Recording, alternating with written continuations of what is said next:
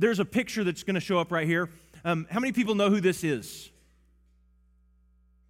Anyone have any idea who this is?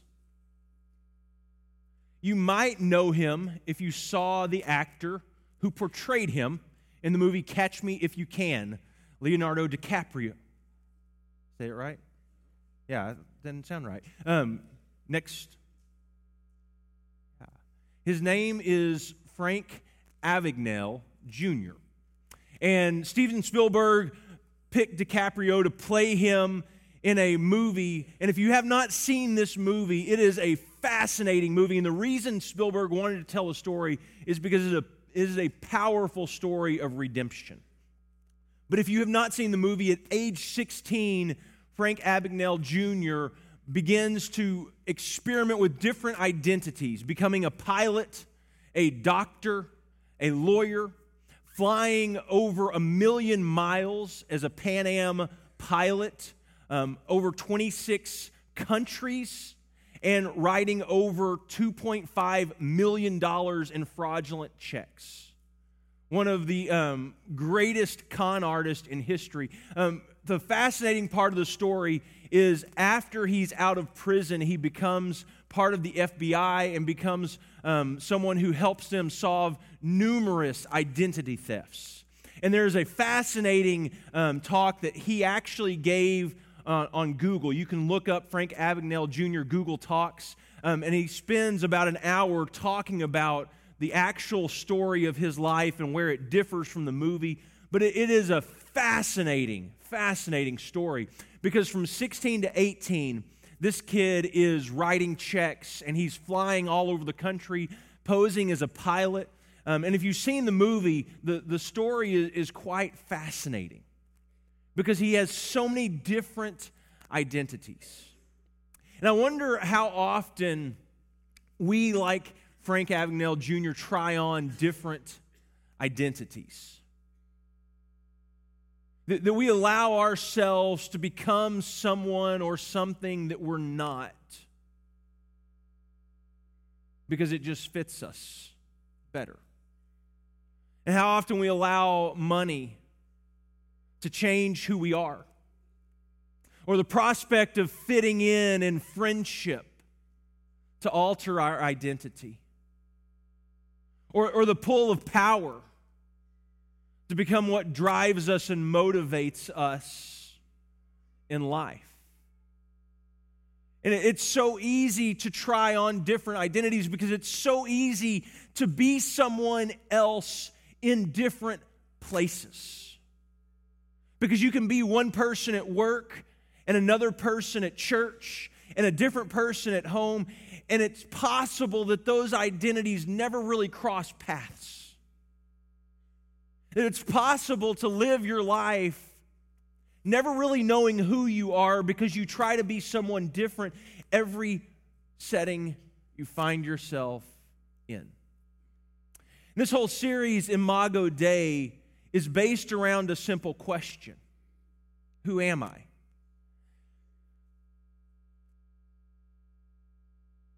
Who am I? And it's a question from a very young age we are simply trying to answer and trying to figure out who am I? Who does God want me to be? What does God want me to do? And the whole premise of this series is based around this idea. If you lose sight of the identity you have been given vertically, you will search for it everywhere horizontally. If you lose sight of the identity that you have been given by God, you will begin searching for it everywhere horizontally, and allowing other people and other things to tell you and to define who you are. And we buy into the lie that what you do determines your identity. What you do, your job, or how much money you make, or your education, or your family, or your house. We allow those to determine our identity, rather than the identity that we have as people made in the image of God. And I wonder why, as image bearers, people made in God's image, people called His children, how it is that we so easily lose sight of that identity, lose sight of who it is we are and who we were created to be. In Luke, as well as Matthew, there is an account of Jesus' baptism. This one is from Luke's account. In verse 21 of chapter 3, when all the people were being baptized, Jesus was baptized too. And as he was praying, heaven was open, and the Holy Spirit descended on him in bodily form like a dove. And a voice came from heaven. "You are my Son, whom I love, and with you I am well pleased." It's there in the water that Jesus' identity is confirmed. Jesus enters the water, and as he comes up out of the water, there's a voice from heaven that says, "You are my child. I love you. I'm pleased with you." Excuse me. "You are my child. I love you. I'm pleased with you." And it's this identity that's going to define Jesus' life and ministry. But what happens next, I think, surprises us. Because the exact same thing that happens to Jesus happens to us. Listen to what happens next.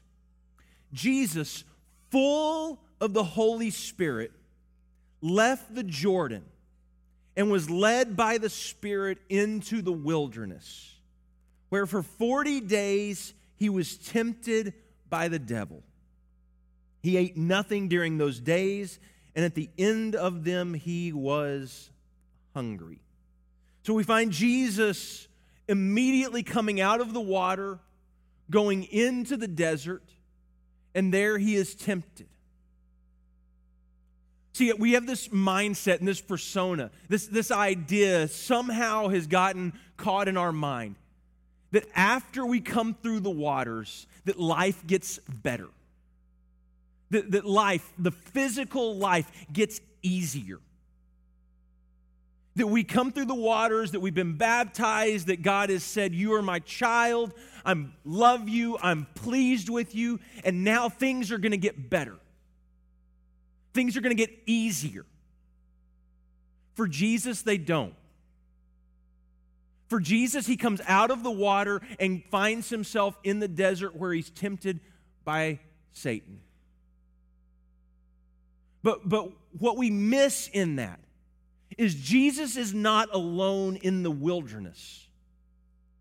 I think we think, okay, Jesus is through the water, he comes out of the water, he goes into the wilderness, and there he's left alone where Satan's tempting him. But I want you to listen to how this begins. Jesus, full of the Holy Spirit. There is a spirit that is inside of Jesus that is filling him as he goes into the desert. Not only is that Spirit filling him as he enters the desert, the Spirit is leading him into the desert. It's not an accident that he finds himself there. Jesus, full of the Holy Spirit, left the Jordan and was led by the Spirit into the wilderness, where for 40 days he was tempted. Excuse me, you get the lingering effects of the flu today. Jesus finds himself in the wilderness, in the desert, a place where I think we look at our life and we ask the question, God, where are you? God, why have you left me here? Why have things gotten so bad? God, why aren't you showing up for me the way I think you should? Jesus, full of the Holy Spirit. Jesus, full. See, it's this Holy Spirit that is there abiding in Jesus. The Spirit that is called a counselor, the Spirit that is called a comforter, the Spirit that is called an advocate is there with Jesus as he is tempted. There's a Spirit that is present, but there is also another Spirit that is present, where for 40 days he was tempted by the devil. That is the unholy spirit that is there with Jesus. There's the Holy Spirit, the advocate, the counselor, the comforter. There's the unholy spirit. And that's what that name means, the Satan. It means the accuser. It means to slander. It means to be an adversary.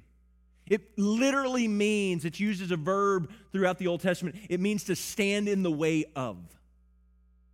And you see that spirit very early, in the very beginning, in Genesis 3, when Satan enters the world, he begins making accusations of God. God just doesn't want you to be like him. God doesn't want you to know the whole truth. God doesn't want you to see the big picture. God doesn't want you to flourish. He begins making accusations against God in the beginning in the garden. And as people believe the lie and they fall into the trap, the very next thing that happens is that spirit becomes pervasive in the world. Because you see the spirit of accusation move from Satan to now man and woman. Well, no, it was this woman that you put here. She made me do this. It was this serpent that you put here. And this unholy spirit of accusation and blame and slander and an adversary, you see, becomes so prominent and pervasive here in the garden. In Job, the story begins with Job, a righteous and upright man, and Satan saying to God, hey, look at this guy. Think of what you can do. And you think about the way the different writers in the New Testament describe him. John calls him the father of lies.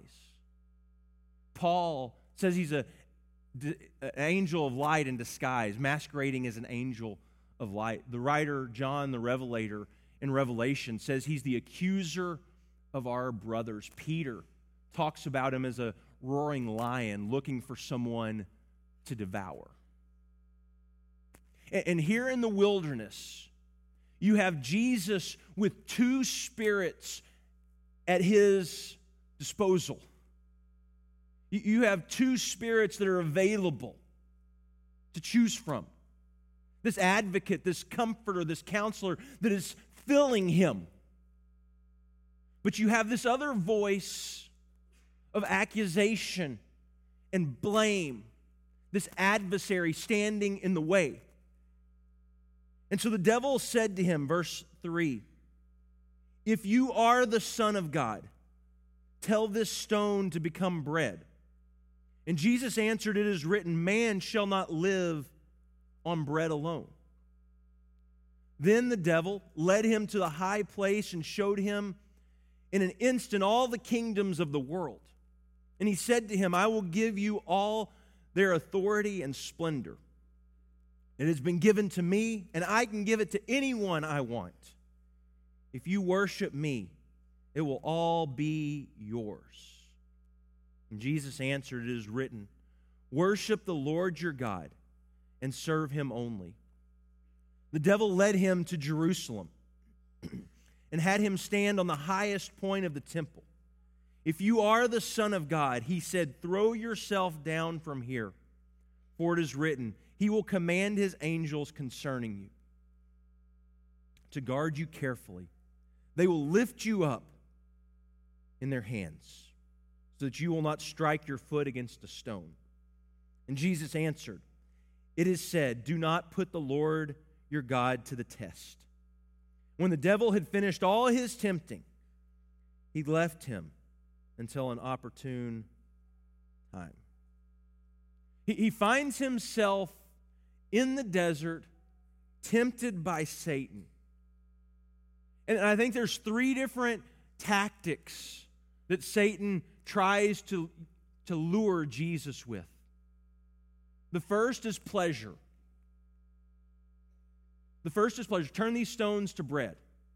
And it's a basic need. It's something we need, but it's taking care of us. It's filling us what we need. The second is power. Here are all the kingdoms of the world. They can all be yours. All power has been given to me. I can give it to anyone I want. And the next one is protection. God said he would protect you. Let's put it to the test. And it's interesting. I think most of the time when we feel tempted, it generally comes from one of those three areas. I think those might be the three areas that we're most willing to sell out our identity for: pleasure, power, protection. Because if we have those three things, everything's pretty good. If we have those three things, our life is okay. Pleasure, power, protection. Pleasure, power, protection. So you've been told this story. And the whole point of Satan taking, and that's what we say is Satan taking Jesus. Jesus is not led into the wilderness by Satan. Who is it that leads Jesus into the wilderness? Spirit. We think the story is about Satan tempting Jesus to sin. But it's bigger than that. Satan is not trying to just simply get Jesus to sin. He is trying to steal his identity. He's trying to convince him to give up who he is and who God says he is. Because just before he goes into the wilderness, just before he goes into the desert, he comes up out of the water. And God speaks these words over him and he says, "You're my child. I love you. I am pleased with you." The Spirit fills him and leads him into the desert where he's tempted by Satan. And the temptation that he experiences is the same temptations we experience every single day. Come on, give up your identity. Give up who you are for pleasure. Give up your identity. Give up who you are for power. Give up your identity. Give up who you are for protection. I mean, take care of yourself. Make sure you're okay. Don't worry about the people around you. Just make sure you're okay. How many affairs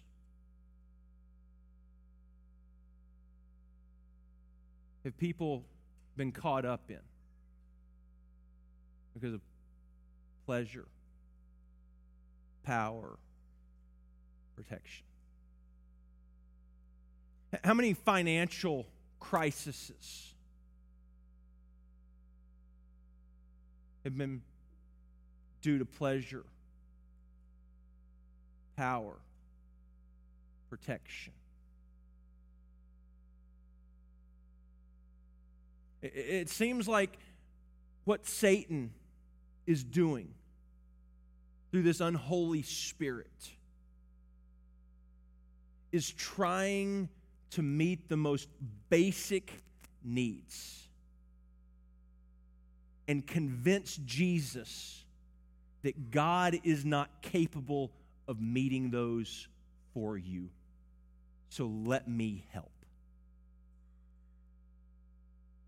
And I wonder how often you and I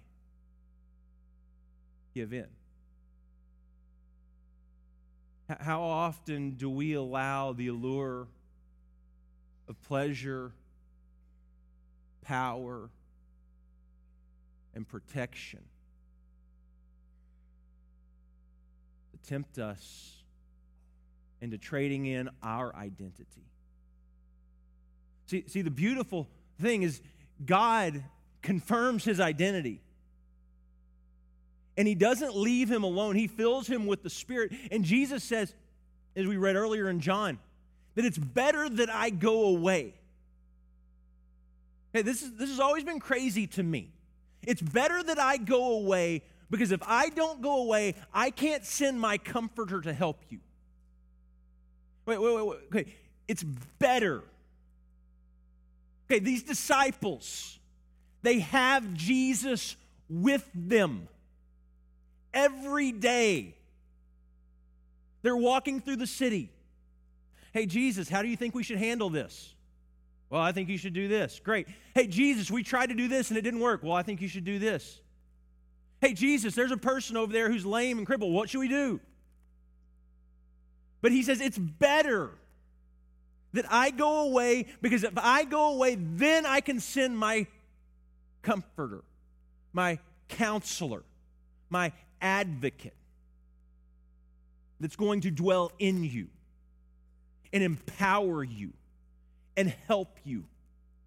Can you see, as you hear this story from the desert, can you see the counselor, the comforter, the advocate beside Jesus? Filling him with responses. Filling him with the power to withstand the temptations that are being thrown at him. With the power to hold on to the identity that he has.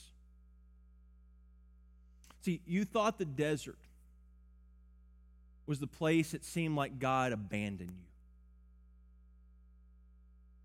But it's always been the place that God has cared for his people.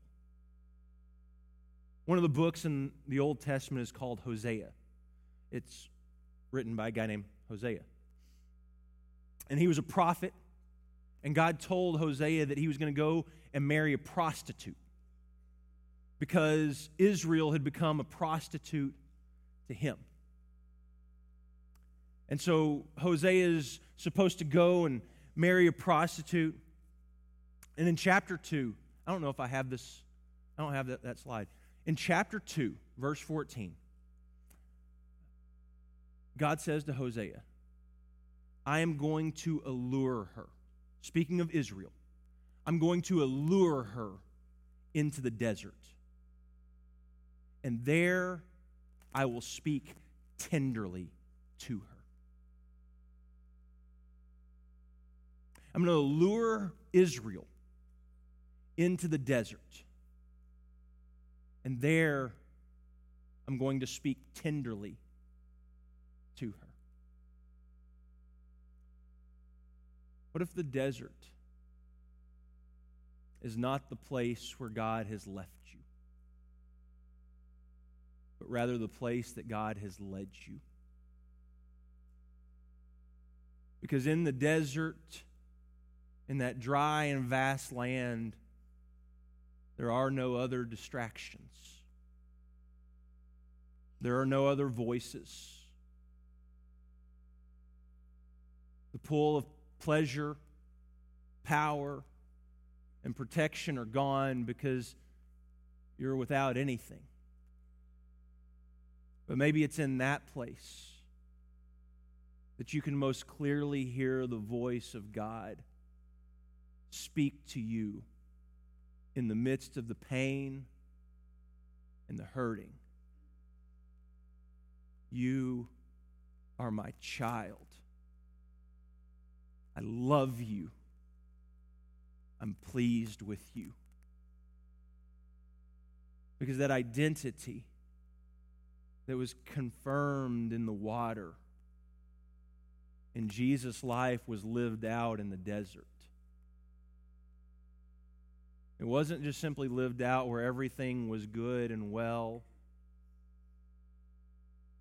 It was his identity that determined what he did. It is identity, what God said about him, that was the one voice that he listened to over every other. See, if you look around our world right now, you look on Facebook, you look on the news, you see that pervasive spirit of Satan everywhere. The spirit of accusation and blame, very adversarial. But there is a spirit that is followers of Jesus is supposed to fill us. It is one of an advocate, a counselor, a comforter, not only to help and empower us, but to allow us to be God's hands and feet in this world. And I think so many times we find ourselves where we're searching everywhere else for our identity because we've forgotten the identity that God has given us. We've forgotten the image that we bear. We've forgotten that we're called a child of God. We've forgotten that Jesus says, as he comes out of the water, I love you, you're my child, I'm pleased with you.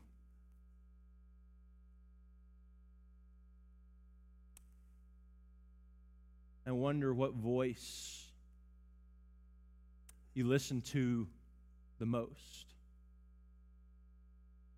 What voice you believe the most. What voice has the power to sway you?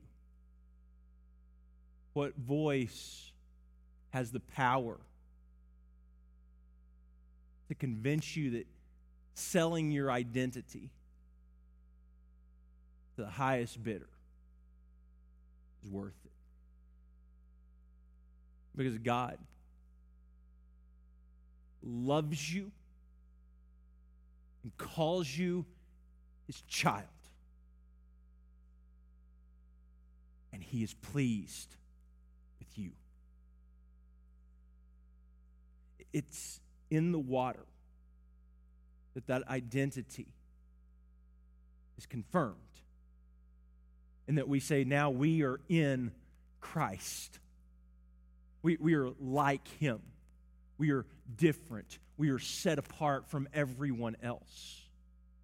And that pervasive spirit that is all over our world of blame and accusation has died, has been put to death, and this new spirit now lives in us of this advocate, this comforter, this counselor who is empowering us to love this world as Jesus Christ loved us.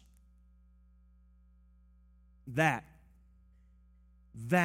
is the message of the gospel of Jesus. That this world has the hope of resurrection because of what Christ did in this world and is doing in this world through us.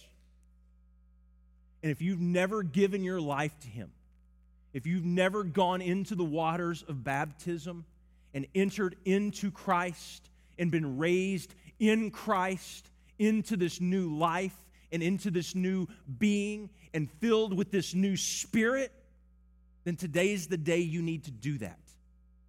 Today is the day you need to make that decision to submit your life to Jesus, be filled with His Spirit, be buried and raised out of the waters. It's that simple. And if you've never done that, we offer you that invitation this morning. And if we could help you in any other way, if you would like to study about that more, we would love to help you. If you would like someone to pray over you, we would love to do that as well. Whatever we can do to help you as you follow Jesus, we would love to do that. We'll have ministry staff, shepherds around the back of the auditorium. I'll be here if I can help as well. But whatever we can do, come while we stand and sing.